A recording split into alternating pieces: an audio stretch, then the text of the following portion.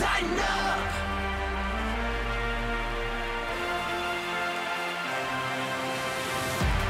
This is the OTP presented by Farm Bureau Health Plans. You can plan on getting better with Farm Bureau Health Plans, better coverage, better rates, and better customer service. Visit FBHP.com. We are in Knoxville, Tennessee at Fieldhouse Social with a lot of our great Titans fans on hand. We are excited to have you here as we are part of the Titans Roadshow. We are. We are. And let me introduce Rhett Bryan from Titans Radio, the ever-reliable one, and also Amy Wells. Glad you're both here. Glad to be here. Glad you could make it to K-Town and to Fieldhouse Social. Better believe it. I heard there was good food, so I came running. What's right behind us, the most important things. What is it? $12.50 burger and a beer. Well, yeah, that sounds like my kind of place. This is winner. perfect. It is your kind of place. Let us introduce our special guest. Will this be your 30th year with the Vol Network? In some capacity, yes. Okay, because 94 was your first. Peyton Manning's first season was your first season. I was the call screener. That was my role, was to answer the phone and find out where Tom was calling from and what question he had. So that was there on the air. Co-hosting Vol Calls started in '98, and I've been there with that show ever since. Okay, and then you started the website volquest.com what year? January of 2000. And it's gone through a couple of different companies. You're now part of the On3 family, which seems like a good thing to be. Yes, back with a lot of my good friends and people I was originally with back home in Brentwood, Tennessee, with Shannon Terry and that crew.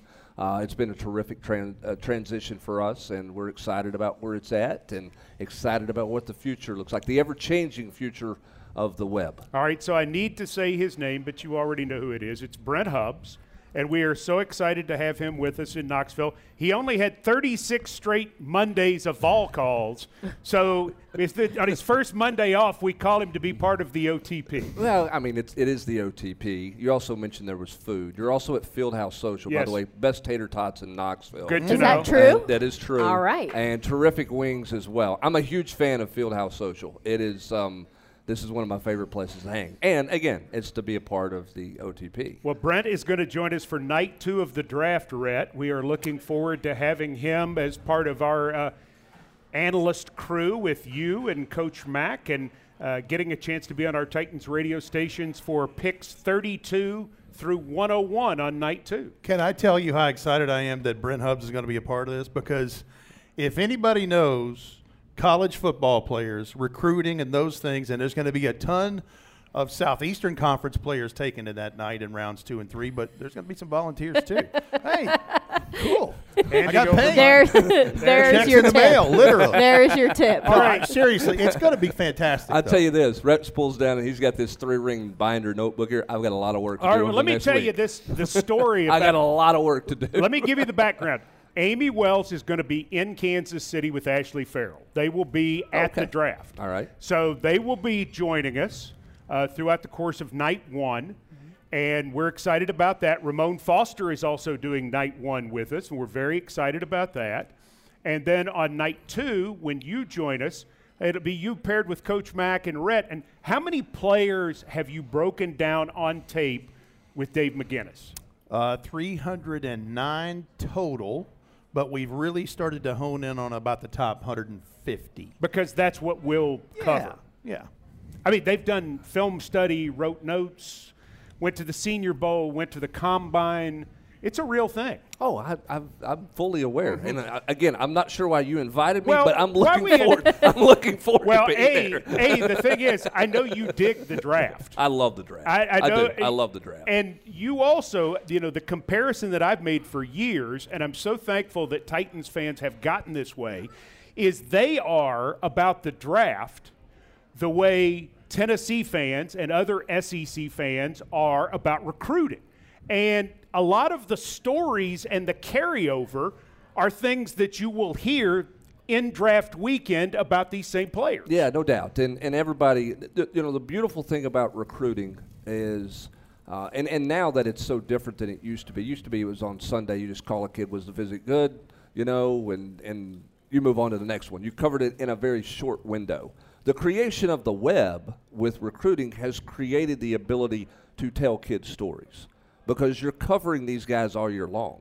Instead of covering them in a 5-week window, 5 official visits, who's your favorite on a Sunday night, where are you visiting next week in January, and we move on. Now you're getting to know guys. And so everybody has a story.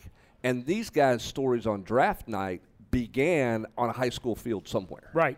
And so that story carries for multiple years. And I think that's exciting. I love to tell people stories. And the part of that, too, is that they can tell their own stories through social media now, so you can start to pull at the thread that way, and then somebody like you is able to find out a deeper detail and then take it even further. Yeah, it should be. And again, I think everybody's story, regardless of where you're from, whether you are the 5-star guy who is supposed to be there. Okay, let's look at Bryce Young, for example. Okay, Bryce Young's supposed to be where Bryce Young is on draft night, right? This is no surprise. This is not. He's from the famed Major D in California. He was groomed as the next this or that at some point. You read the high school breakdown of him. Doesn't get rattled. Great, movement in the pocket. Has a great pocket presence. Really good when the play breaks down. Well, what is Coach Mack's evaluation of him? Guess what? Doesn't get rattled. Moves well in the pocket. Is great when the play breaks down. Makes good decisions. Those guys' stories are great. And then you have other guys' stories who aren't supposed to be here. And suddenly they find themselves getting invited to Kansas City. And it's kind of how in the world did they get here? And that story's fun as well. Well, let's take it a step further. There are some stories about draftees. I'll give you one in particular. You probably know this story. But Derek Hall of Auburn might not even supposed to be on this earth, and he is. He was born extremely premature. His mother was given options. She said, yes, let's hang with it. He was put on life support his first week of life. He would spend 5 months in the hospital. They didn't know he could walk or talk or anything else. Or see. Any of that. Yeah. And this guy's going to be a top 100 selection. He had 19 and a half sacks and a great career at Auburn. He's going to be an NFL player. Absolutely. It's amazing. And that's the fun part, and those are the things that jump out to me. I love the story of Keon White from Georgia Tech. Here's a guy from Raleigh who goes to Old Dominion. Didn't make the Shrine Bowl. Didn't make the high school all-star game in the state of North Carolina, which is kind of the precursor if you're going to be a big-time college player. Not only does he go to Old Dominion, he goes to Old Dominion, plays 2 years at tight end. Okay, they didn't even think to move him to defensive end. He's a tight end at Old Dominion. Okay, it was Old Dominion, Virginia State, I think, were the 2 finalists for him school-wise. Then he goes to Georgia Tech. He goes in the portal, and no offense to Georgia Tech University, it's a fine institution, but he was not Jared Verse at Florida State that everybody came calling when he went in the portal. The best he could get was a Georgia Tech team whose coach was on the hot seat and probably not going to make it.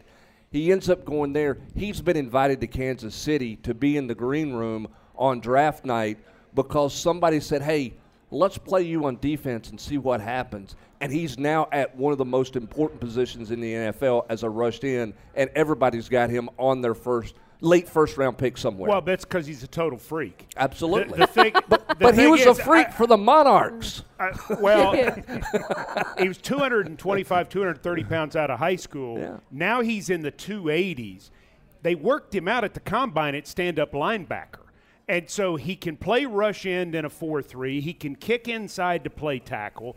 I mean, essentially, he's that jack of all trades like a Danico Autry is for us, who can just line up anywhere. And you're like, line him up at nose guard. What's going on? And body type doesn't matter.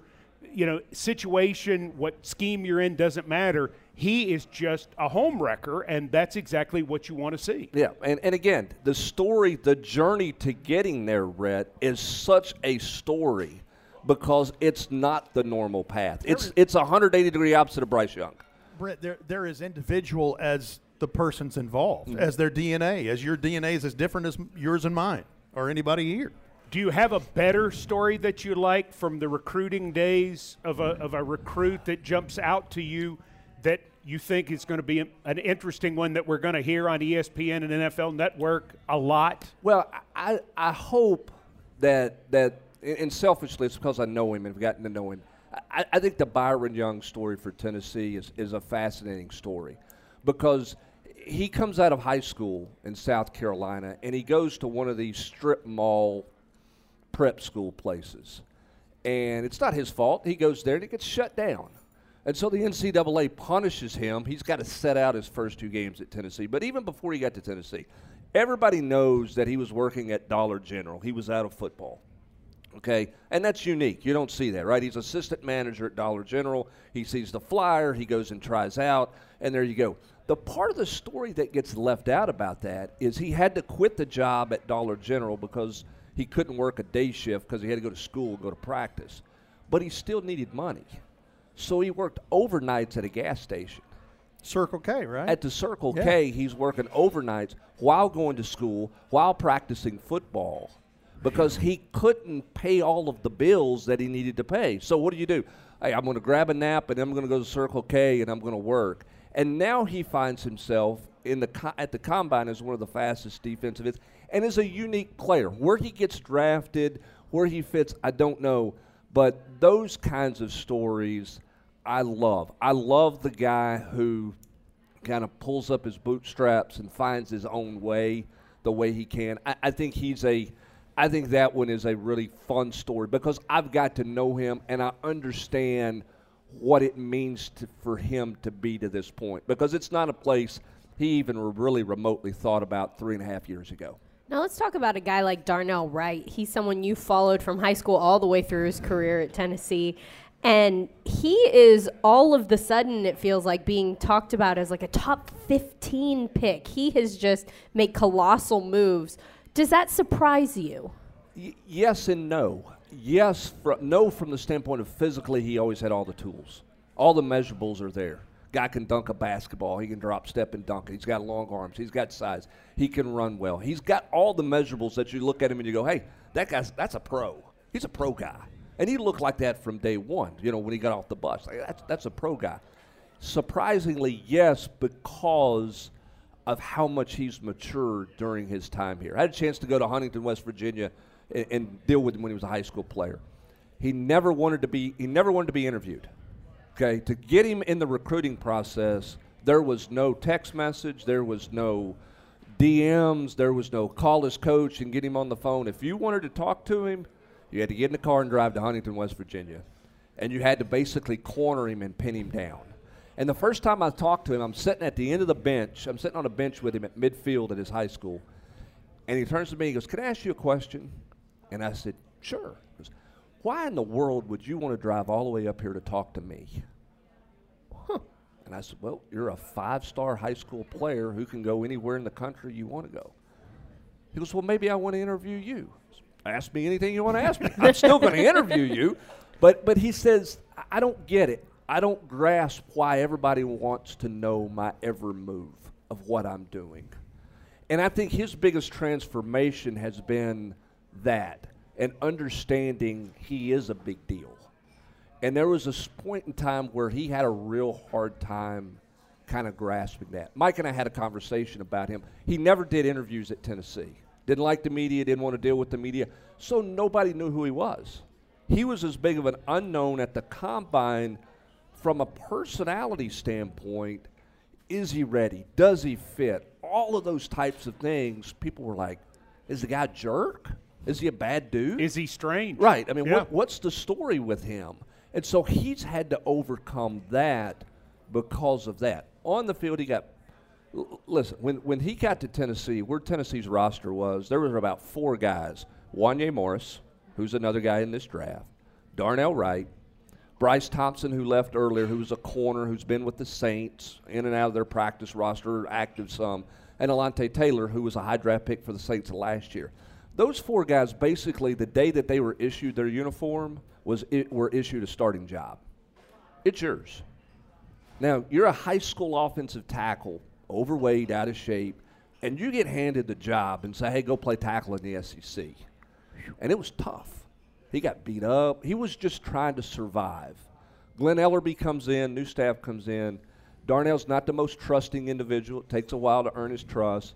Glenn Ellerby earned his trust, and when he did, Darnell really took off. And I think Darnell has now matured into the position that he's worthy of the first-round pick that he's going to be. I think he's going to be a really good football player in the National Football League for a long time. Durability is a huge factor with him too, Rhett. Let's pivot to another guy who is another big-time deal who is probably being mentioned now as a first-round pick, and that's quarterback Hendon Hooker. You've watched him over the last 2 seasons. What is it about Hooker that makes him so special? Smart, the intelligence factor, the processing factor, the ability to process decisions. I was with him on Saturday at the Orange and White game, and I'm standing down in the field, and I'm doing interviews for the Vol Network. And so I flag him over. I say, hey, can we do something right quick? And he said, yeah. And I thought I'd be really cool. And what I wanted him to do, we were about 40 yards away, and I wanted him to talk on air about what goes through once the ball is marked or the play is over till the ball is snapped. What all do you have to do? I think this would be neat to figure out, some fans. So I said to Hendon, Hendon, I want you to walk me through kind of what happens here. And before I got to say at the end of the play, he's 40 yards away. He goes, oh, they're in a light box. He never ID'd the Mike linebacker. Light box. We've got twins this way, tight ends here. Given the box, that's an automatic option to run the quarterback draw here. And it was instant from 40 yards away. And I went, oh, okay, that's different. And I think that's Hendon. I think the idea of the ability to process quickly is something that he has won over with everybody when he sat down and spoke with him and visited with him. Because he can't throw, so you can't pick that part of him apart, but you can get him in the film room, you can get him on the board, and I think it's a quick decision. I love this idea that's out there that he only had one read and all this other stuff. Okay? Every Sunday night, I watch the NFL on NBC, and Chris Collinsworth is like, we'll go to the Next Gen Stats. Sorry if that's not a sponsor, I shouldn't say. We're going to go to the stats. Yeah, we just lost Sorry. them, but don't worry.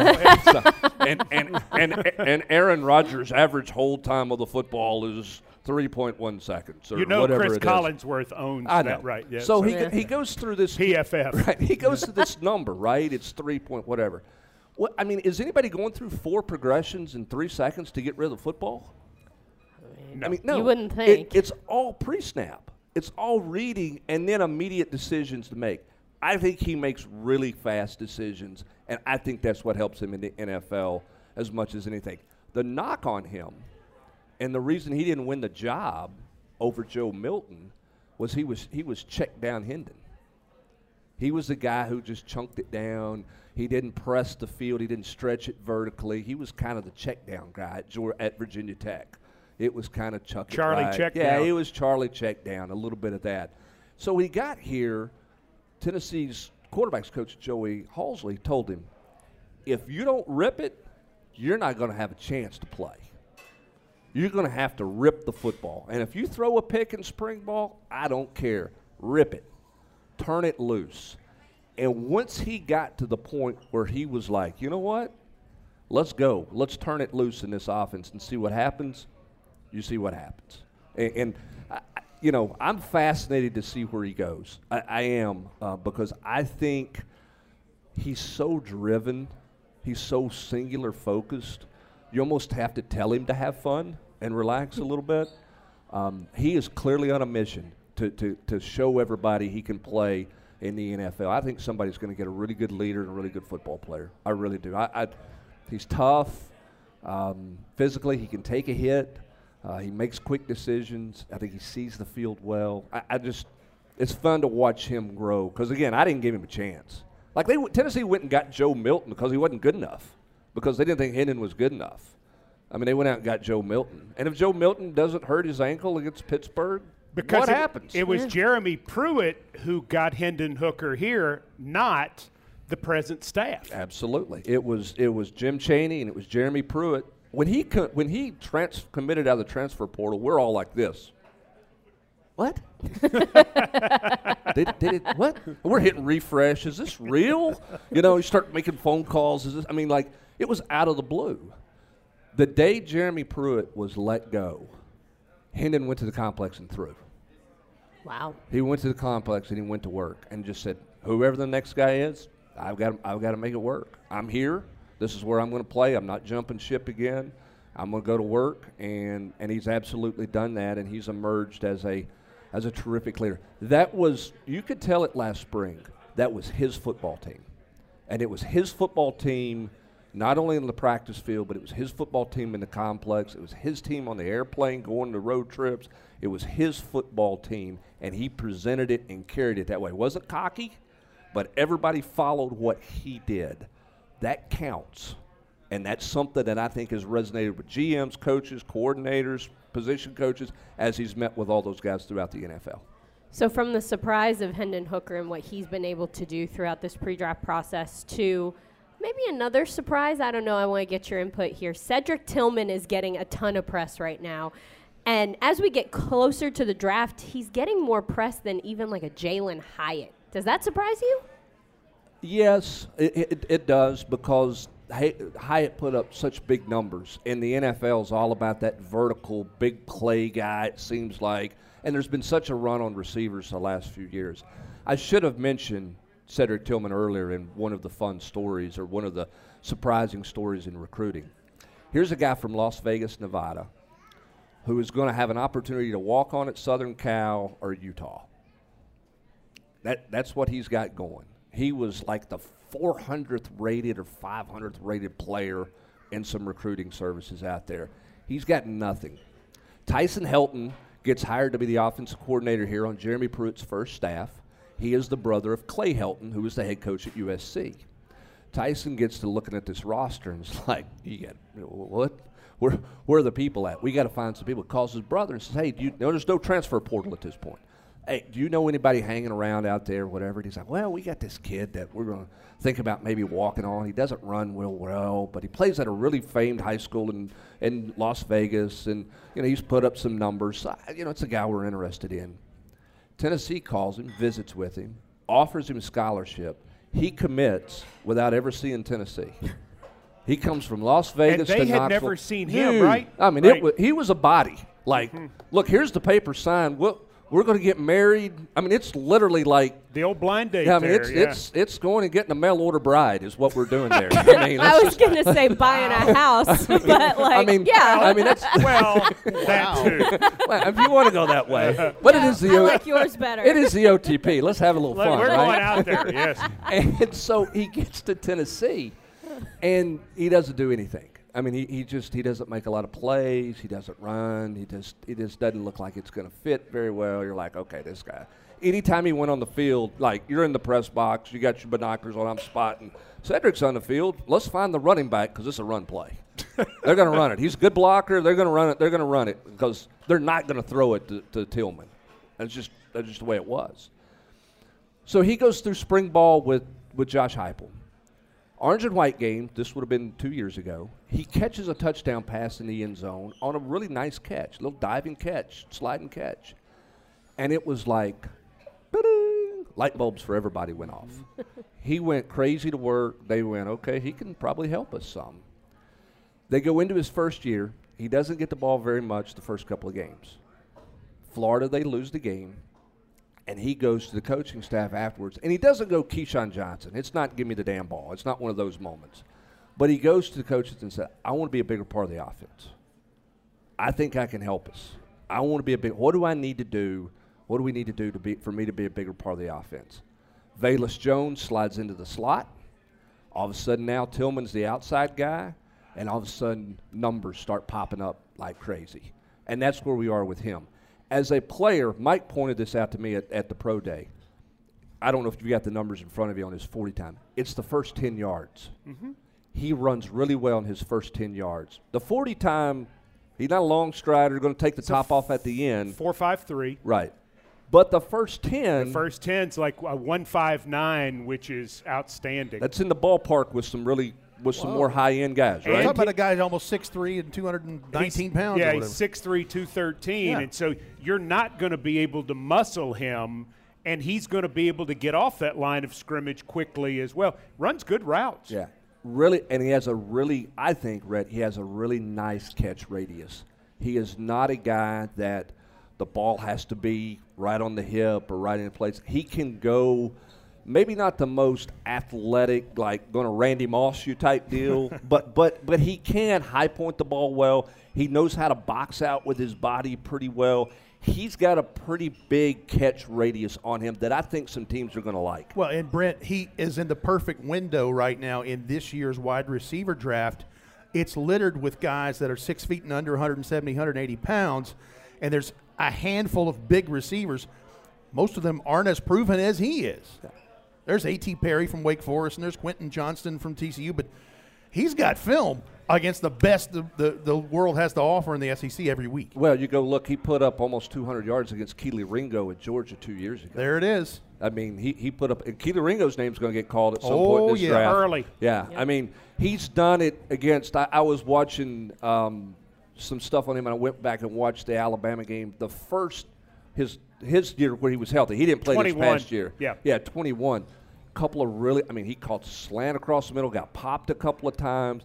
He was the guy they knew the ball was going to him because that was kind of where Tennessee was at that point. There was a play here and there, but it was kind of, let's get it to him. That was the comfort level. And he found a way to muscle people. He made a couple of really nice kind of circus catches, found the ball in the air really well. I think he's going to be a nice pickup for somebody. How high he goes, probably higher than I initially thought because I think he's run the football better. I like where Cedric Tillman's at. And I think you're right, Brett. There's not a lot of him. Some years you got 5 of those guys. There's not a lot of those types of guys this year in the draft at that position. Brent Hubbs is our guest on the official Titans podcast, the OTP, coming to you from Fieldhouse Social in Knoxville. Also tell these good Titans fans, these great Titans fans, that SeatGeek is now the official ticketing partner of the Tennessee Titans. That's right. The deal is finalized, and SeatGeek is the newest member of the Titans family. If you haven't heard the name yet, get used to it because you'll be hearing it a lot more this season, whether you're buying or selling tickets to a Titans game or to any live event in Nashville. SeatGeek is the place to do it. SeatGeek, the new official ticketing partner of the Tennessee Titans, so Titans fans can fan.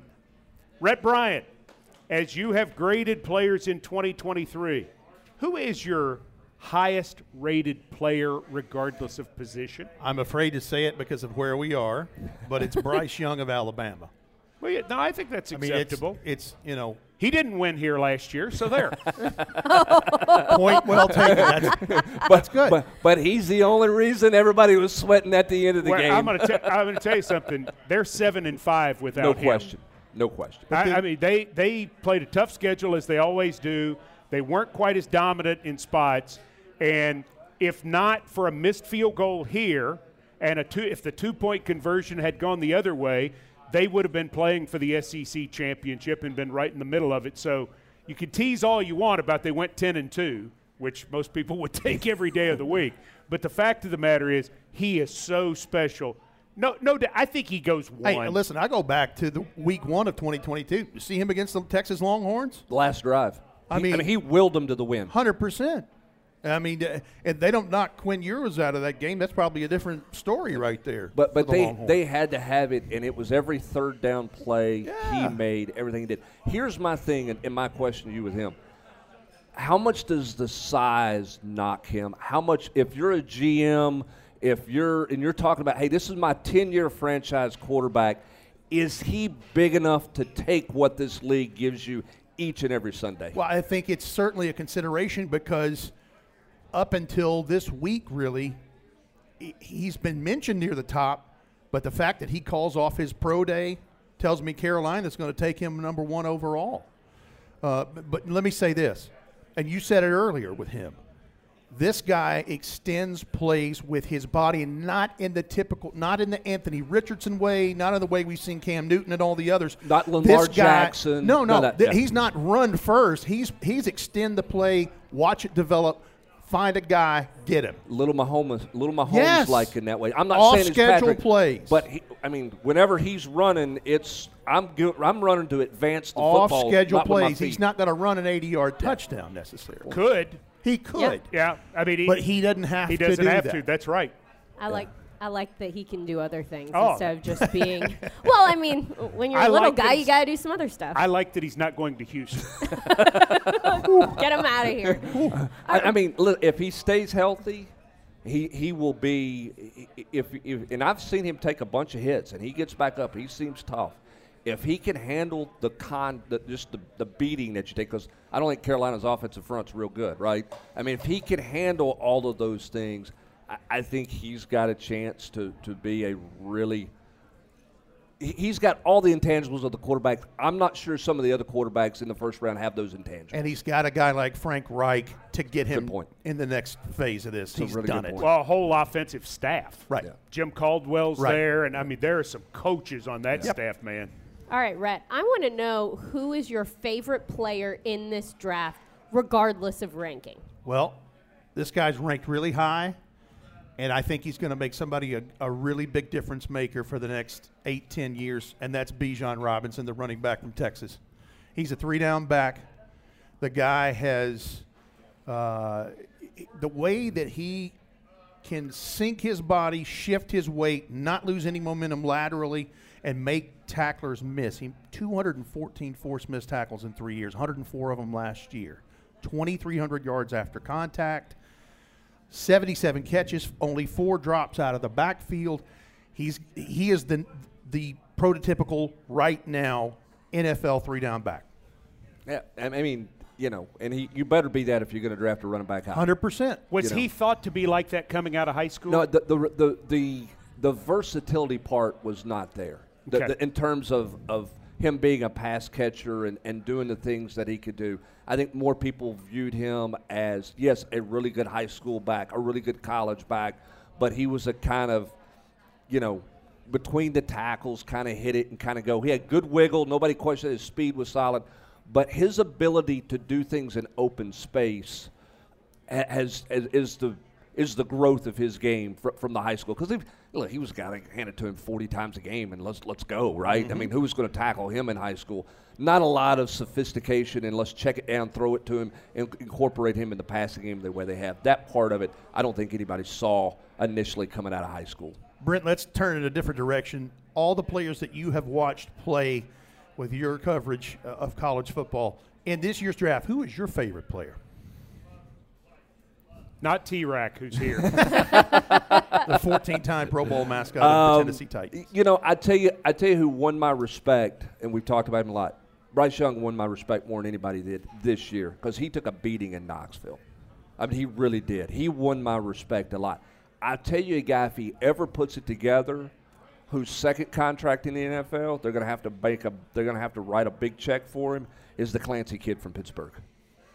The defensive lineman. Clancy, yeah. 6'1", 281, D lineman. He's not my favorite player, okay? I don't mean that. But to watch him play the last 2 years, there are a couple of moments where you go, he's a home wrecker.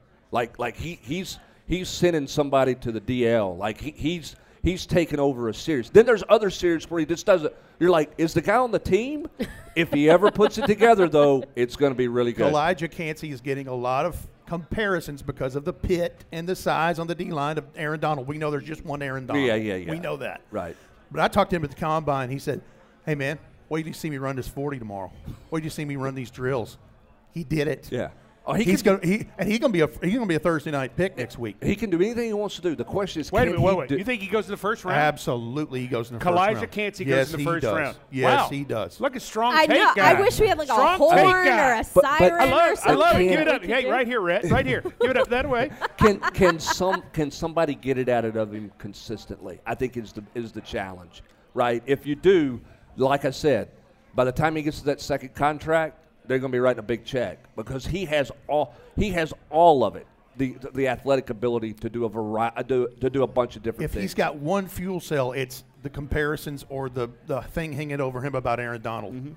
Because he told me he was tired of it at the Combine. Yeah, I'm sure he was. Fuel in the car. Let's go. Here we go. Here's the other one that jumps out to me a little bit, and I love his game, is where does Jahmyr Gibbs fall in this draft? What is Jahmyr Gibbs? Is he just a specialty third down player, and that's the only way you can really get him on the field? Is he Alvin Kamara? What is Jahmyr Gibbs? More of the latter than the former. He will draw some comparisons to Alvin Kamara. And you're talking about a guy, he's the next running back off the board behind Bijan Robinson, but not in night one. Right. He'll be night two, probably second round. Unless Kansas City decides to go there like they did, a couple years ago with a back, or that somebody trades to 31 for that last pick of the first round to grab him. I could Now, see. I could pair see him with this Isaiah Pacheco. I can see Andy Reid falling in love with that toy. Sure. I mean, you said it. Great thing on Jahmyr Gibbs. No SEC offers to play running back. He comes in camps at Tennessee. The Tennessee offensive staff, who's no longer here, by the way, was like, I don't think so. If we're going to recruit him, we got to recruit him as a DB because we don't think he's an offensive player.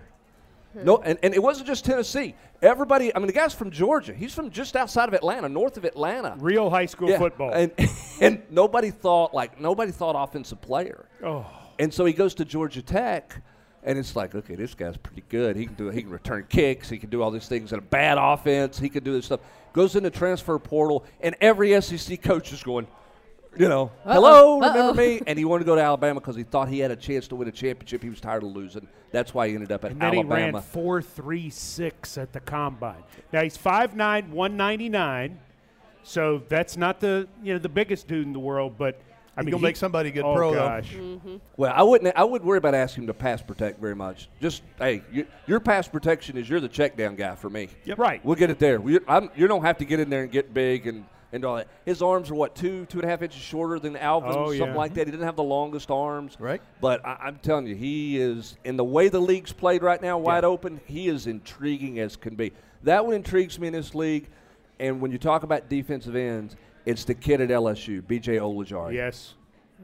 That one, I think he's going to be a later get than Warby. He's going to be undervalued by somebody, I think. He's going to go Friday night, I believe.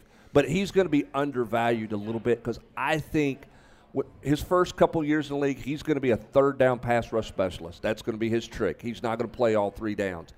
Get some weight on him, get him in a program, get some stability there. I think he's going to be a nice NFL football player for somebody at a position that Better every pro NFL than college. I think so. Yeah, I do. I do think so. But at the same time, he is not his brother Aziz. No. He's not. Different player. That's another level up. Yeah, different player. But BJ is a straight hardline edge rush guy who's got some moves. It was interesting in talking to Darnell Wright about BJ. He said when you prepared for BJ, you had to prepare for a little bit of everything. You knew he was going to speed rush you, so you had to overstep for that set. But he has some inside twitch, arm over, some inside things. Whereas a guy like Will Anderson was just going to try to bull rush you most of the time. Play a little different, play a different physical brand. BJ doesn't play that way, but I think he can grow into that a little bit change-up pitch more. in the old repertoire, right? I think his best days are ahead of him in football. Remember, played for Ed Orgeron, left, went through a real transition down there that was tough. I think he's going to have a better NFL career than he did college career long term. Now, can we have a little fun? Not that we're not already having fun. Aren't you having fun? Thanks, Andy. No, we are Appreciate having. that. We're definitely Great. having fun. Great but to have Hubs here for this. This yeah, is wonderful. We're really excited you're here. Good job. Yeah, thanks. Wow. Now, I would It's like saying okay when you get room reservations. It's similar. Very similar move. No, Brent, I wanted to ask you, is there anybody going through this process now whose maybe evaluation that they're receiving, some of the hype that they're receiving, doesn't really make sense to you? I mean, I'm not in love with Will Levis. I'm just going to be on the record with that. Or you're playing to the crowd. No. Man of the people. Look, and I mean, Cheap pop. I mean, he might bring his mayonnaise, coffee, banana peel eating self to the Music City. I don't know what's going to happen in the draft. I just have a hard time seeing that one translate because in watching him play twice, I don't feel as an observer the intangibles that we talk about with some of the other quarterbacks. You know, he was at Penn State. He didn't win a job. He left. He went to Kentucky. Now, I'll say this for him in fairness out of him. He was thrown to two freshman receivers this past year. He lost a bunch of stuff from the previous year. And that his didn't coordinator help him. was with the Rams, who's now back. He went Right. through a whole lot of changes that probably made life really tough for him. But even the year before, there was enough kind of uh-ohs. You know what I mean? He's pretty emotional. I'm always a little, at that position. Some of that stuff you got. There's no crying in football? Nah, you just got to kind of keep Okay. it in check Just a a little little bit there. I think he's going to be an NFL player. I'm just surprised that some people have him kind of where he's at. I think a guy like Anthony Richardson, who put on a show in Knoxville, has just never been harnessed. He's never been really coached and developed. You can see that one. You can see the upside there, to me, more than I can see the upside with Will Levis. That's just my opinion. You're an eval. Get in your spiral-bound notebook here, because you're like, I don't know what Hubbs is talking about. No, I would agree with what you're saying about Will Levis. And listen, that's why I understand the hype with Anthony Richardson. No, I totally get that. One for me, and it goes back to the wide receiver talk, is Quentin Johnston from TCU. It's like what we talked about with Cedric Tillman a little while ago. There aren't a ton of big physical – there is no Calvin Johnson Megatron in this draft. Right. And this guy, nearly 6'3", 212, 81.5-inch wingspan, 40.5-inch vertical leap, over an 11-foot broad jump, good short shuttle time, good three-cone drill for a guy that big. But the combat catches, they're not always there. 8 drops last year. His quarterback threw almost 40 touchdowns. He only has 6 of them. I don't understand it. And that's why he may fall next week. We'll see what happens. And I'm not trying to disparage the young man, but I just, for all this stuff, for a guy that rode to the national championship game, I just don't see the hype yet. All right, what about Darnell Washington? What do you think of the tight end from Georgia? What do you First think of all, him? he'd be immediately like drafting a 6th offensive lineman. Right. If you're the Titans, that's what you're looking for in a jumbo set, high or low red zone area. I like Darnell Washington. He's a monster target for you to be able to throw to in the red zone as well if you're not having him out there in a jumbo set. I mean, look at what the Indianapolis Colts did last year with Jelani Woods, the former quarterback that, was tight end. They used him, and they used him against the Titans in big, red zone package stuff. Only this guy is an SEC version of that. Yeah, I'm curious to see how he translates. It almost feels like he's too big sometimes. Well, that's the thing. You know what I mean? I'm curious to see how his game translates to the league. Who's the comp? For Darnell Washington? Yes. And that's my problem. Yeah. My problem is there really hasn't been a guy who's nearly 6'7", who weighs close to 270, who has done it in the way we've seen some of the tight ends do it today. Now, he could be the first. Right. He's did you see the catch he made at the combine where he basically threw his hand behind his head, and it was crazy. Yeah. It was beautiful. It was beautiful. That's exactly right. He's in a fantastic tight end class this year. I mean, they're great. They're littered. I think the kid from Oregon State's terrific. At the tight end. I Sam like the tight Laporta end from Iowa. Luke Musgrave, Sam Laporta. Tucker Kraft. I mean, there's a ton of these guys. I would love to see what the scouting department says about him from a physicality standpoint. At that size, how physical do they think he really plays?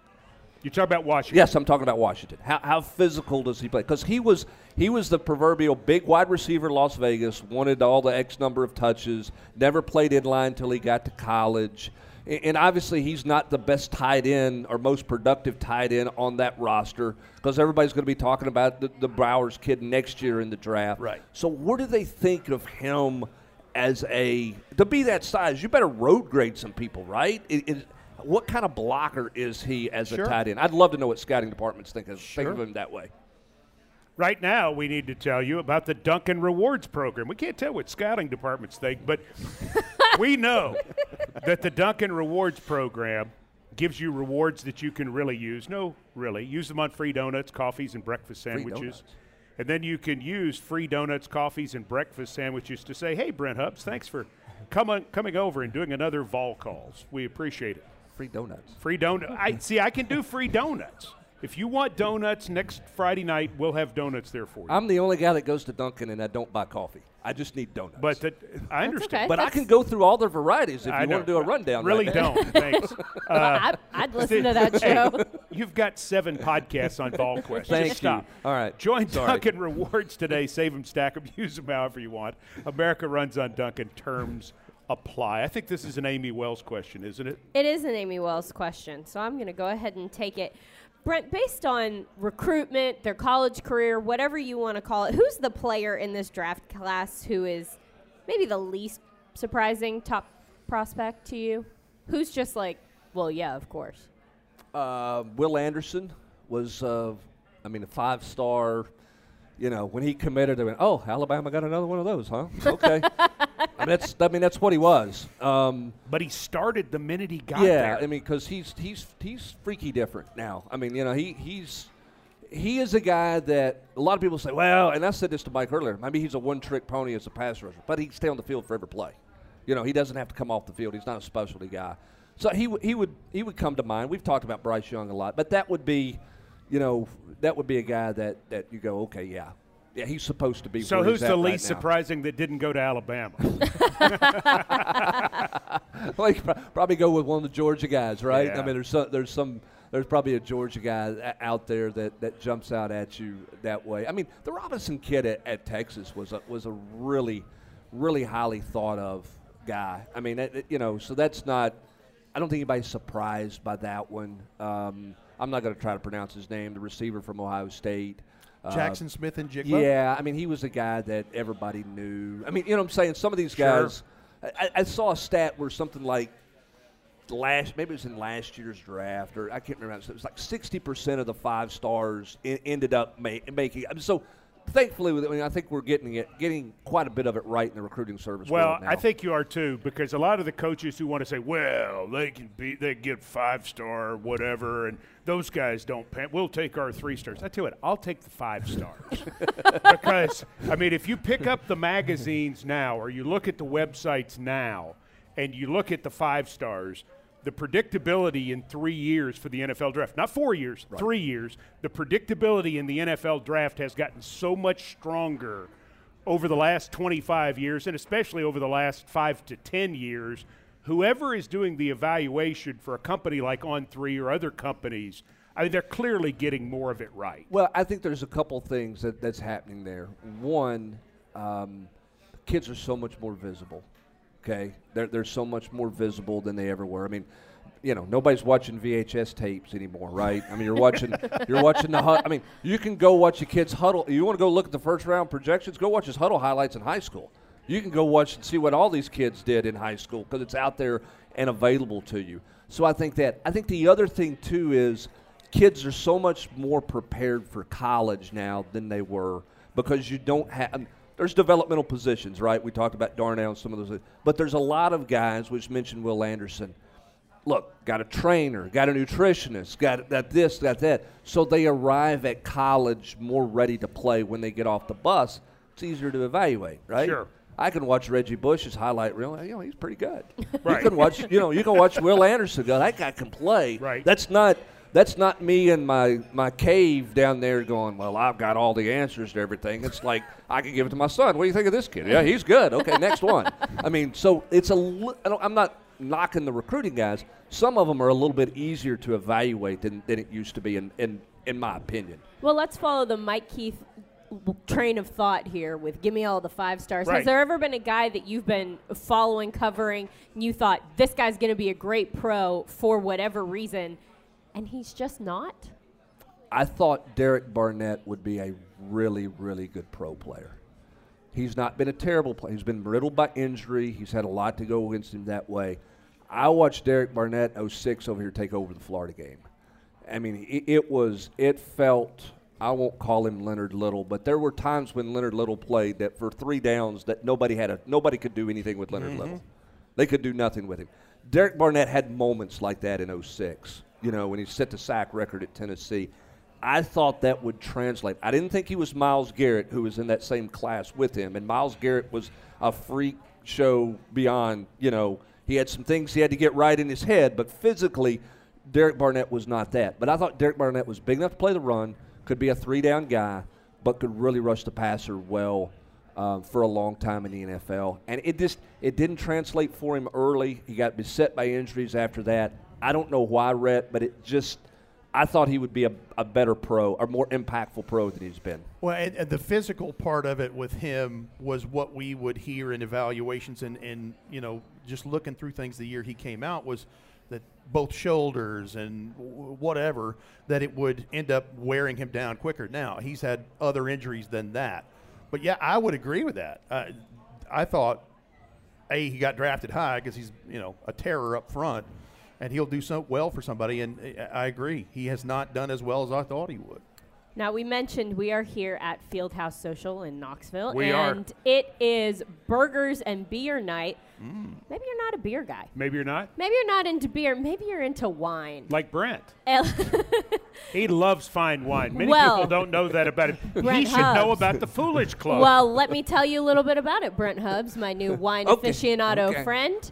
Because I'm assuming there's no boxes involved in this, right? Well, there are boxes involved in this. Let me tell you more before you guys keep rushing wine. me. He's talking about. Oh no, it's not boxed wine, but the wine's come in a box. It was there, and it just went way over Amy's head. He's trying to get through the No, lead. they come in a box. My God.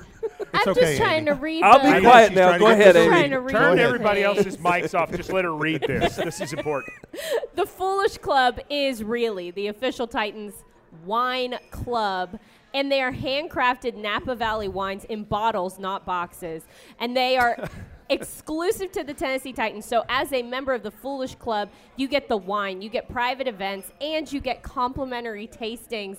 If you go to foolishclub.com, you get 3 or 6 bottles. You get to pick, and it comes in a box or a crate. That's how you receive your bottles of wine. And they come twice a year, so you get your wine, you get other benefits too. If you join the Foolish Club today, your whole wine game will be elevated, I promise. foolishclub.com to learn more. Rhett Bryan, I've got to ask you a question about something I've been reading about. Okay. We've been reading a lot about this S2 cognitive test, S2. When did it replace the Wonderlic for quarterbacks? And why is it reportedly hurting a guy like Stroud from Ohio State, C.J. Stroud, right now? Well, first of all, I would lie to you and tell you I've known about this for years, but I haven't. I didn't hear, the first time I ever heard about the S2 cognitive test was about 6 months ago. And I'm like, well, that's why I haven't been hearing about quarterbacks or whoever's supposed Wonderlic test. And so it's a couple of guys. It's a Nashville-based company. A couple of really smart guys put this together. Nashville, Tennessee? Yes, Nashville, Tennessee. And the amazing thing about this is it's not just for sports. It's for neurology, for super science, and determining early factors with MS, with Alzheimer's, all these things in the medical field. But what it is this test is to check someone's speed and recognition and decision-making like a quarterback must do in a very small window of time on Sundays. And since 2016, there's been like 4,000 guys who've taken the test. And it really started coming to light when Brock Purdy, the third-string quarterback, became the starter for a good chunk of the season for the 49ers last year, who scored in the 97th percentile in this Because thing. he aced it. He aced it. Well, guess who else aced it? A guy we've been talking about all hour, Bryce Young. 98th percentile. And reportedly, like Lance Zierlein reported this last week on his podcast, reportedly C.J. Stroud did not do well on it. C.J. Stroud and Anthony Richardson, I've seen reports where both of those scored between the 80th and 90th percentile, which to me doesn't sound bad, but apparently if you ace this one, you've got something at quarterback, whereas it's Wait a minute. Amy Wells with a strange look here. Okay. No, I think this is great. I'm wondering if anybody has checked on Ryan Fitzpatrick now that the Wonderlic is not a thing, because his whole party conversation starter is his Wonderlic store. Right. It's all he talks about. Right. He scored a perfect score, right? Yeah. 48? No, 48's what he scored. 48 out of But Pat McAnally scored a 50. But, like, is he okay? Do we know? But I Like, mean, about this. This yeah. is I mean, about what's he going to talk to people about? quick decision rich he making, is. retention, Yeah. all of that. It's not about there's a train headed to Knoxville to come to the next Dunkin' Donuts and, It's good. How you doing this? and Whataburger or Mention whatever. box Oh, we're gonna wine. get Mention to the that. box 70 wine. miles an hour, and it goes so many feet per hour. How long does it? Right. It's not about intelligence quotient. It's about decision making, retention, Which is the job. all of those things. I mean, it's not about how big you are. At that position, it's about how quick you can see it, decide, and go. Reportedly, Hendon Hooker did very well on it. Reportedly, Will Levis did very well on it. Joe Burrow had a 97%. Joe Burrow is on. another one who, yeah. Well, and here's what happens. All right, you just mentioned Joe Burrow did well on it, right? Pretty good player in the league, right? Yeah, that's Everybody fair. wants the next one, right? Yep. Brock Purdy, who came out of nowhere, did well on it. So what happens now with the league? It now becomes, for so many people, it's a copycat world. Well, if those guys did, that's the thing. That is the thing you got to have. That's the measurable for a lot of people now because of the success those guys are having. Well, and Lance Zierlein quoted something that I've heard two other NFL draft analysts quote, is that in the 7 years that it has started to become the standard with quarterbacks, no one to this point who has not done well on it has been a successful NFL quarterback. Wow. That's So a they got a telling little bit of a stat. track record. Now, there. Yeah. at some point, somebody will blow that out of the Sure. water, as Yep. they always do. There's an But anomaly. we keep reading about and learning about the S2. Yeah, and again, everybody is trying to figure out some metric to analyze someone's decision making under the gun, under pressure. Sure. But You the know? thing is, this is used in medicine Right. to determine, do you have the early marks of multiple sclerosis or something, some horrible things like this that are actually helping early detection of these things. It's a fascinating thing that's got a much bigger Yeah. scope that the NFL has tagged into Yes. to help themselves. Well, Yes. not surprising that with Nashville being the healthcare capital that it is, that it would be developed there. That's a good point. Yeah. All right. Lightning round, Amy Wells. of Love a the lightning round. OTP presented by Farm Bureau Health Plans. it's not my strength. Oh, come on Visit now. I like to FB ramble. Visit FBHP.com to learn more about our friends at Farm Bureau Health Plans. We start with Brent Hubbs on this one, then Amy Wells, then Rhett Bryan. Here is the question. Based on need, fit, and every other factor, who is the most likely Tennessee Volunteer to end up a Tennessee Titan? I'll go Darnell Wright. Darnell Wright. Yeah, because you need an offensive tackle. I'm going to go Darnell Wright. That one's mine. Darnell Wright. The Titans need it. He could be there. 3 for 3. Wow.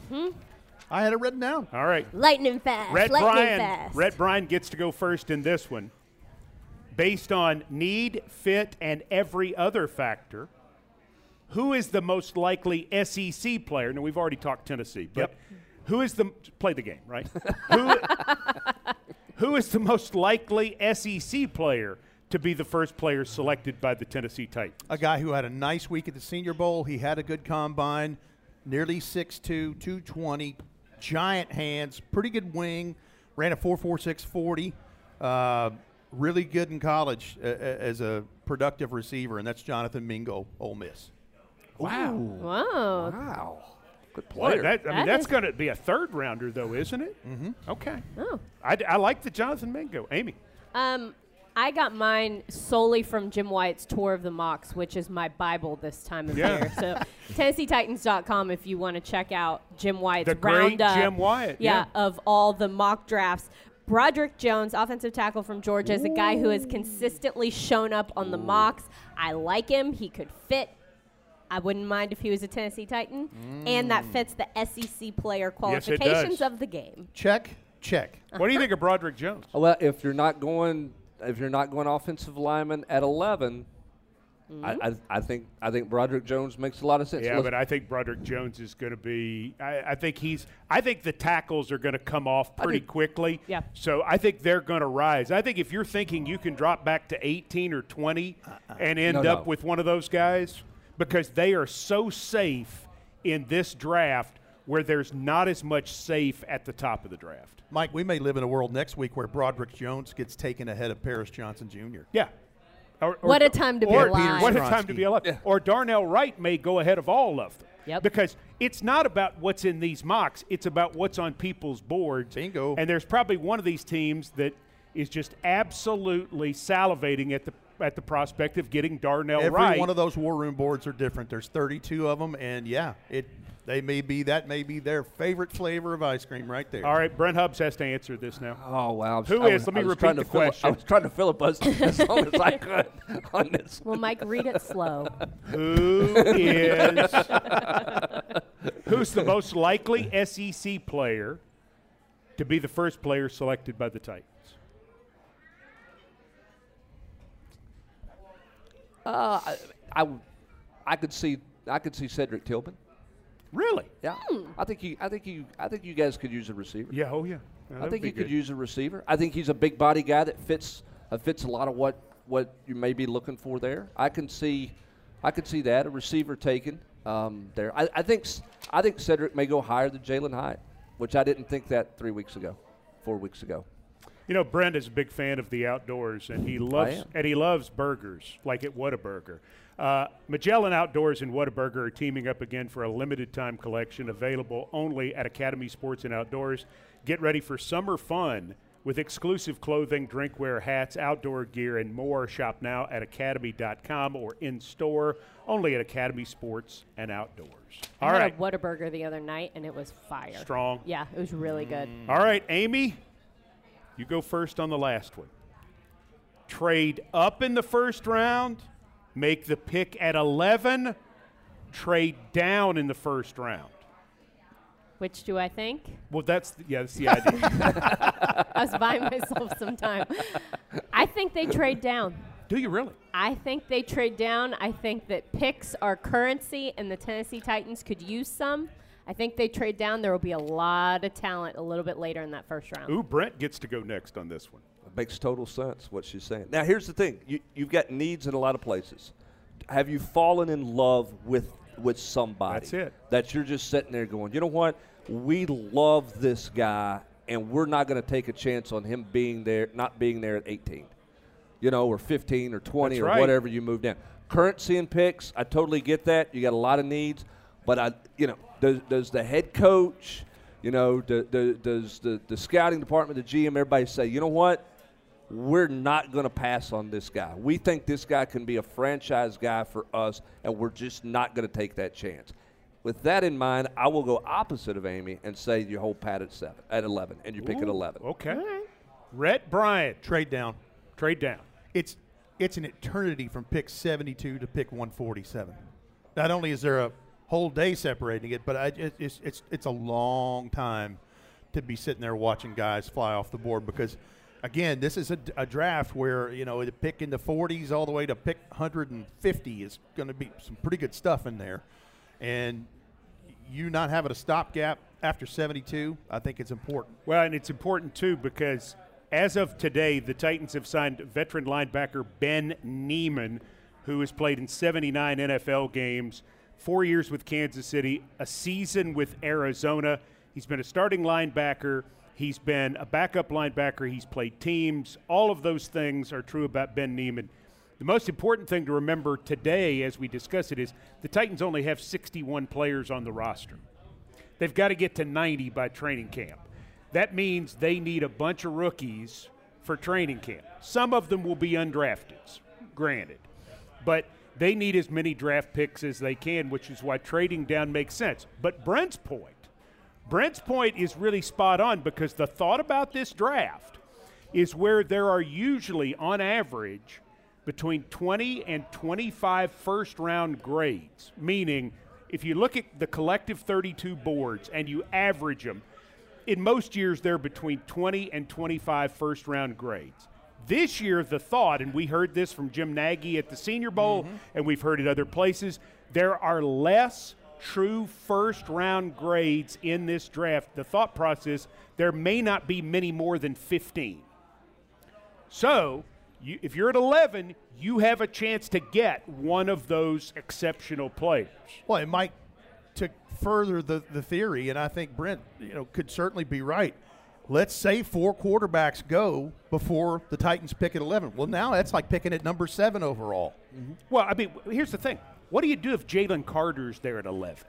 I'm going to tell you something. All this talk about Jalen Carter's going to fall to 25 ain't happening. Ain't happening. I mean, he may have issues. You put him up there with Jeffrey Simmons? Oh, but I'm saying if something like that happens, do you just say we can't forget it? I mean, I don't think he gets by Seattle because I think that's he's got Pete Carroll written all over him. Absolutely, he is a Pete. That is a Pete Carroll kind of guy. Well, yeah, and they'll have somebody live with him who drives him everywhere to practice and make sure he's on time for everything. He's a Pete. Listen, I don't disagree I mean, with that. Bijan Robinson might be the best player in this draft, maybe, but Carter is a dominant player. He was a 5-star coming out of high school, and he is a dominant player who doesn't have a lot of tread off the tire because that rotation at Georgia is so great. So, I mean, if he's sitting there at 11, Amy, I mean, that's potentially or somebody like that, I guess is what there you're are saying. some people that I think every team or a lot of teams designate as like tear up the board. We got to look at what we were doing here.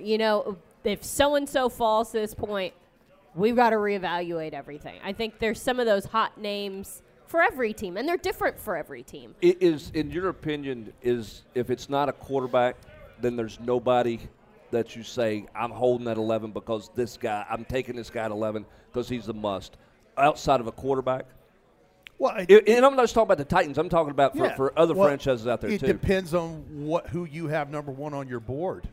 If you're a team that doesn't need a quarterback and, let's say Jalen Carter's your guy and he's fallen to that point, common sense says, all right, there's our guy. Well, and the beauty, too, is let's say there's a quarterback that's still there that the Titans aren't in love with at 11. And someone makes a phone call. And somebody makes a phone call because they are in love, knowing that Houston has 12.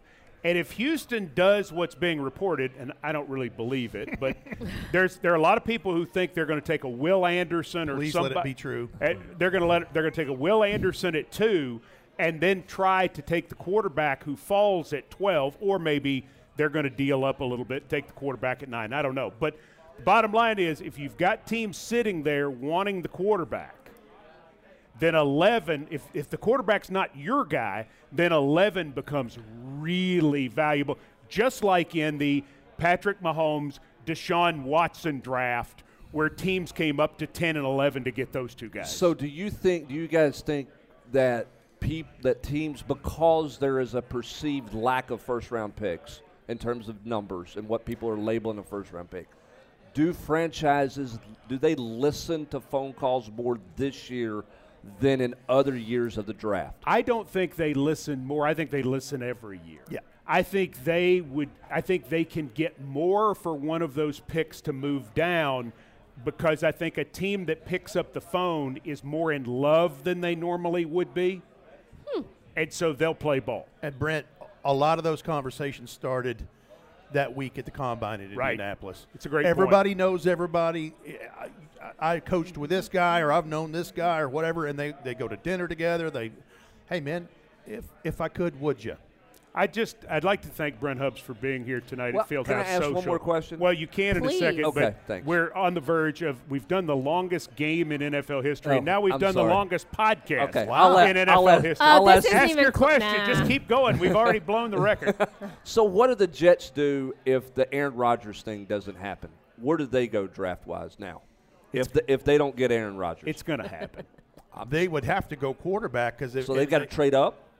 Oh, yeah. Yeah, Their they phone's would- ringing, right? Yeah, they would have to. And the Jets, Do they have 10? The New York Jets have 6 picks, but they have 13. they have 13. they've got to go up. If that doesn't work. well, they've got back-to-back picks in the second round. But the at whole 42 and thing is, 43. I mean, so you got some. But what Yeah. the Packers are doing is beautiful right now. And if I read one more of the columns about it, it's not fair. What's happening? It's a business. No, he's going to go. He's to going the to go, Jets. but you're going to sit there. If you're the Packers, and you're already taking the cap hit on your top 51, which they are right now, you know? Yeah. So what do they care if it goes another week? Because the Jets are they're backed into the corner, totally backed into the corner with their fan base about this Aaron Rodgers thing. You got Mike Greenberg on ESPN, who's the biggest Jets fan in the world, and he's talking about jumping or cutting off fingers or he's gone crazy if this doesn't happen. But if you're the Packers, what do you care? You want those 2 twos is what you want. 42 and 43. You want those 2 twos because then they'd have 42, 43, and 45. You can package or you can corner the market very early in night 2. That's what you want. You don't just want one of them. You want both of them. You're not going to get a 1. Right. But you want both of those 2s. The Packers have the Jets in the palm of their They hand. sure The longer this And goes, it's great. I think Aaron Rodgers is in New York, and I think Lamar Jackson stays in Baltimore. But what do we think It's awkward. as the longest OTP in the history of OTP? I say we keep going. We can keep go all going. night. Go all I don't have night. any place to This be. will be good. Yeah. I'm sorry. When I worked with Mike, it was a 4-hour show. Is that not what we're doing? There you go. Is that not what We we're had doing? to fill a lot of I'm time. really into it. Let's just keep it We going. had to fill a lot of time. When's the 30-minute break to make a food run? We had the 30-minute break. We had the 15-minute news. And Paul Harvey. The traffic guy who would go Good day. 7 minutes. Yeah, it was great. What were we talking about? We were talking about Baltimore. Thank you. Yes. What does Baltimore think about the Jalen Hurts contract that happened earlier today? Does it help Baltimore because it sets a parameter and now Lamar Jackson sort of has to come to the table? When it wasn't fully guaranteed, I believe that would be the case. Or does Lamar Jackson just say, you offered me that 3 months ago or last fall or whenever it was, I'm still holding to my guns because you've made me so mad in this process, now it's about principle. Well, and what does Monken think, right? The offense that was there with the previous coordinator was all built for Lamar. Yep. Is that what Monken wants to do? That's not what they did at Georgia. He was very pro-style. It was very tight end. It was very play-action pass. What does Monken want to do as an offensive coordinator? Does he think he can fit Lamar Jackson into that? And then conversely, is Lamar Jackson's agent out there telling him, like, listen, man, I've made a bunch of calls around the league. You better take what you can get right here because the best deal you got going is the Baltimore thing right Well, he here. doesn't have an agent. No. Well, That's right. okay. That's one of the reasons why this has taken. His mother is involved, as she has been from the start. Yeah, including his high school recruitment, by the way. Really? Yeah. Oh, yeah. Oh. Was that a dandy? she one of those moms? Well, he went to Louisville. Hovering. I mean, hovering. She's a no dance offense, mom. Out of but Miami. yeah, I mean, he ended up in Louisville from Miami, passed a lot of really good schools along the way. Who wanted him? Well, they liked his talent. Not sure they wanted all that came with him. Okay, because we got some drama. They got a little drama, and we've seen that drama in Baltimore the last few months, right? I've asked Rhett the question, is the drama killing him right now with potential suitors who are out there? Talking about NFL teams. Well, it ain't helping him. And honestly, the fact that he doesn't have an agent, I think, is a big problem in this. Well, because it gets – and I said this in talking to Baltimore's play-by-play announcer at one point. I said, do you fear that something gets personal at some point? And he said, yeah. I mean, he said it 100% that he feared, and this is when things were happy and wonderful a couple years ago. But, man, I think you always want to have an agent just so you're able to step away from it. Well, it seems like in the same breath that we're saying, well, it's a business and, everybody's got to do what's best for themselves and their parties. On the other hand, it seems like he has just burned every bridge that he can. And all of a sudden, you're in a situation where the Ravens aren't happy. He's not happy. How are these two people going to, or these two parties, I guess, going to go forward and not have things that are lingering? Oh, yeah. Having some uncomfortable moments, to put it mildly. And And then with all that other, go forth into a football season? How do you lead a locker room? And see, that's why I say it's a big mistake on Lamar's part for not having an agent in this and going back to the drama thing, because at the very least, not only can this person facilitate a deal for you, but he serves as a filter. If you're your own guy, you may hear from the brass exactly what they think of you, and it may put a burr in your saddle. Well, you may never get over it. And here's the other thing, too. If you have someone who represents you, they can also speak on your behalf to things that need to get leaked out there. He got mad because the narrative was out there that he was hurt all the time. Nobody could respond to it but Lamar. So then it becomes a personal thing, what Amy's talking about. Whereas if it's Team Lamar, they can create and craft and spin something. He can't do that. That's a great point. That is a fabulous point, because a lot of where this whole thing is right now with, so-and-so's the number one tackle, or so-and-so is this guy. It's all agents. It's agents. And it's agents spinning narratives to get things sort of filtering the right way. The teams don't care anything about that. It's where we get all these announced contract numbers. It comes from the agents. Well, and that's to make them look good, because they just got their guy all this money, which is great. I mean, everybody's got to have a job. There's nothing illegal about that. But if Darnell Wright is the first tackle that comes off the board, there will be some people going, it's a huge surprise. Why is it a huge surprise? Because you've read all these mock drafts of these people who have no idea what's on a board. And I love the mock drafts, and I think the people who are doing them are good at their job. But the only people that count are the people who sit in that room and build those boards, and you don't know what they think. If the Bears absolutely love Darnell Wright at 9, that's who they're taking. And that's the beautiful part of the draft. We were talking about before we started the podcast here. It's the couple hours ago. Yeah, it's the human side that you can't cover.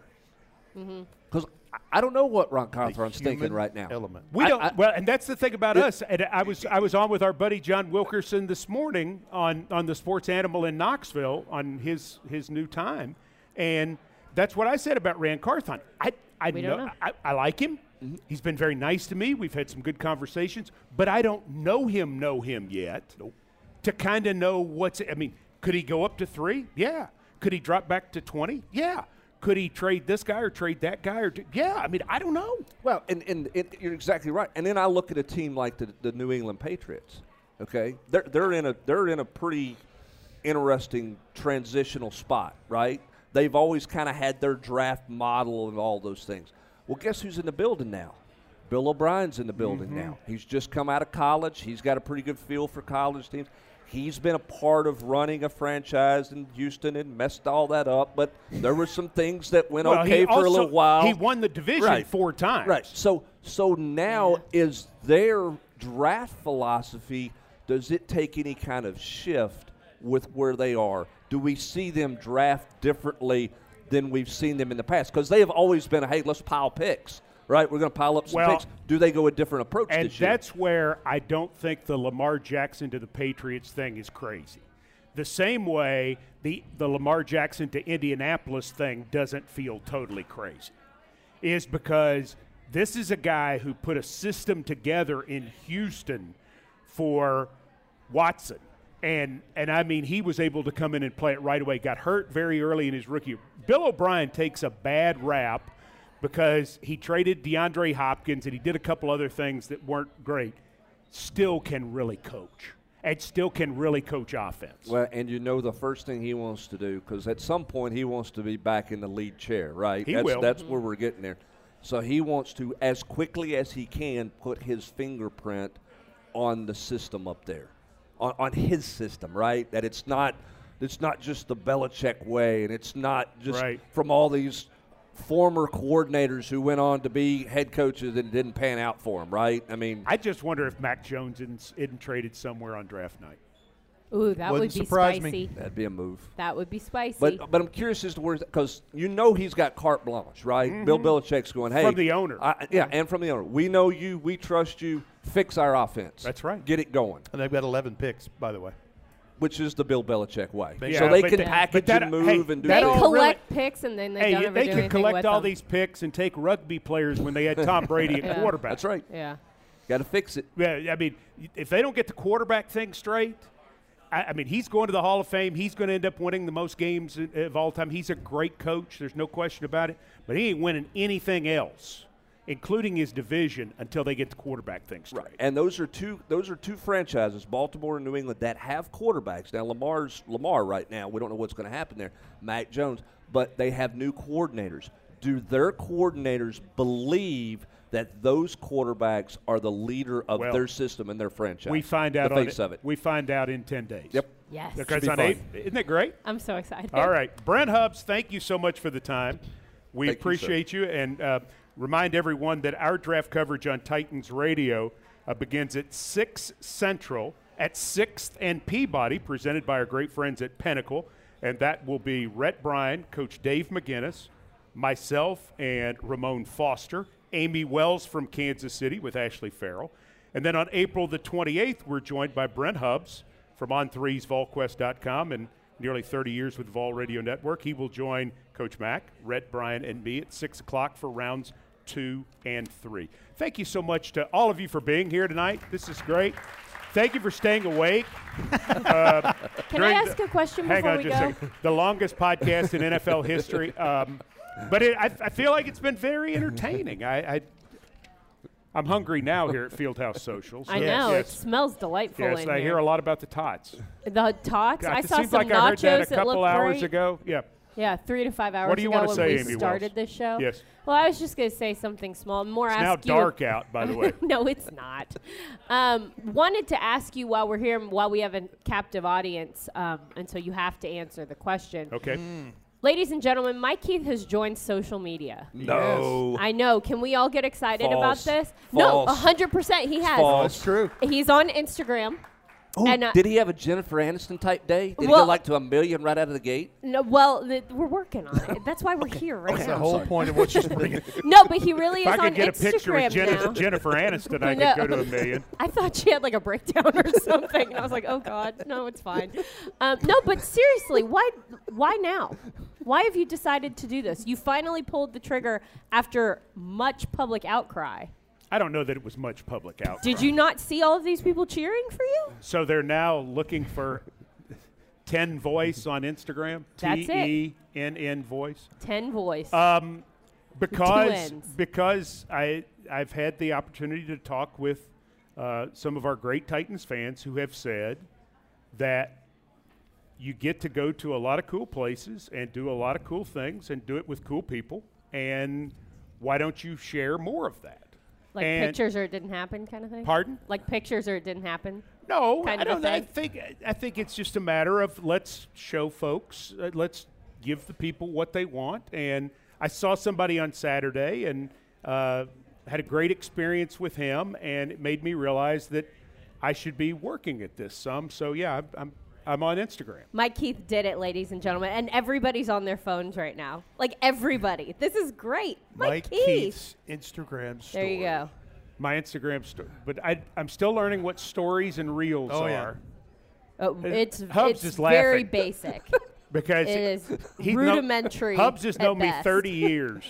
But he great. did it. Yeah, The he's highlight of my day. See? yeah. We took 2 hours to get to this. It should have I been know. question 1. I I know. just sat here in disbelief for the last hour. Y'all wouldn't have had to listen to me ramble. and Burying babble. the lead. That's okay. We wanted to have the longest podcast in NFL history. So We did do it. I need to get a T-shirt made up for that, like I did for the longest game in NFL It's history? entirely up to Yeah, you, it's sir. okay. Yes, I'd wear it. Well, it's a really good show. Hubbard, we appreciate you being Thank here. you for having me, guys. And Appreciate it. I think everybody understands why we want you on the second night of the draft. In all seriousness, your insight to so many different guys and programs and stories is going to add a lot. Coach Mack is Coach Mack, and everybody loves Coach Mack, right? I Yes, mean, we do. you can clap for Coach Mack anytime. He's the best. He knows it. He's very aware of it. We're all aware of it. We're thankful for him. And Rhett Bryan does a tremendous amount of work. And I'm so excited, Amy, that you're getting back on the road to go back to the draft for the first time since really 2018, because in 2019, the draft was in Nashville. Yeah, in 2019 it was here, so it's or it was in Nashville. So I'm excited to be getting back into the madness of draft weekend. It's crazy. But I can't wait. I'm excited to be in the thick of it, and I'm excited to share all of that with Titans Radio. Well, we need to cut this off before curfew hits. The police are here. They're going to kick us out. So thank you to Fieldhouse Social. Thank you to all of you for being here and our friends at the University of Tennessee. The Titans Roadshow is going swimmingly, and we'd love for you to come out and see us, whether we be in Chattanooga or Murfreesboro or Memphis coming up. For Brent Hubbs, for Rhett Bryant, for Amy Wells, I'm Mike Keith. Thanking you for joining us for the OTP. Tighten up, everybody. Welcome to the big show where the legends go. Everybody knows it's our house.